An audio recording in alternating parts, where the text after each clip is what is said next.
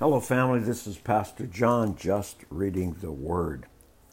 Father, thank you for your Word. And indeed, every word has value because it's alive, made alive by the Holy Spirit, that we might find application in Jesus' name. Amen.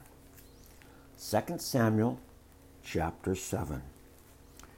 When King David was settled in his palace, and the Lord had given him rest from all the surrounding enemies, the king summoned Nathanael the prophet. "Look," David said, "I am living in a beautiful cedar palace, but the ark of God is out there in a tent." And Nathan replied to the king, "Go ahead and do whatever you have in mind, for the Lord is with you." But that same night the Lord said to Nathan, "Go and tell my servant David, this is what the Lord has declared. Are you the one to build a house for me to live in? Have I never lived in a house from the day I brought the Israelites out of Egypt until this very day? I have always moved from one place to another with a tent and a tabernacle as my dwelling. Yet no matter where I have gone with the Israelites, I have never once complained to Israel's tribal leaders and shepherds of my people, Israel. I have never asked them, 'Why haven't you built me a beautiful cedar house?' Now go and say to my servant David, this is what the Lord of heaven's armies has declared.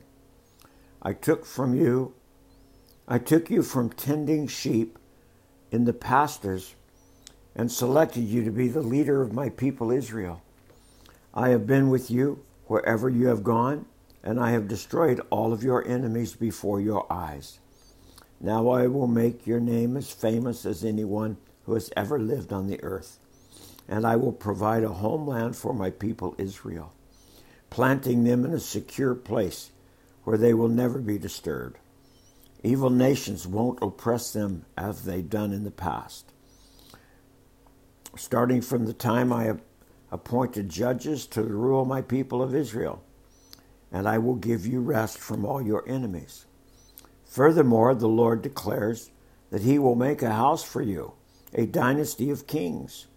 For when you die and are buried with your ancestors, I will rise up one of your descendants, your own offspring, and I will make his kingdom strong.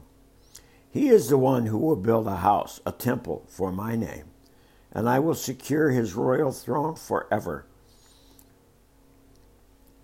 I will be his father, and he will be my son. If he sins, I will correct him and discipline him with the rod, like any father would do. But my favor will not be taken from him, as I took it from Saul, whom I removed from your sight. Your house and your kingdom will continue before me for all time, and your throne will be secure forever." So Nathan went back to David and told him everything the Lord had said in his vision. Thank you, Father, for your word. Thank you, Lord, that you give us insight and understanding. You are so faithful, and I love and thank you in Jesus' name.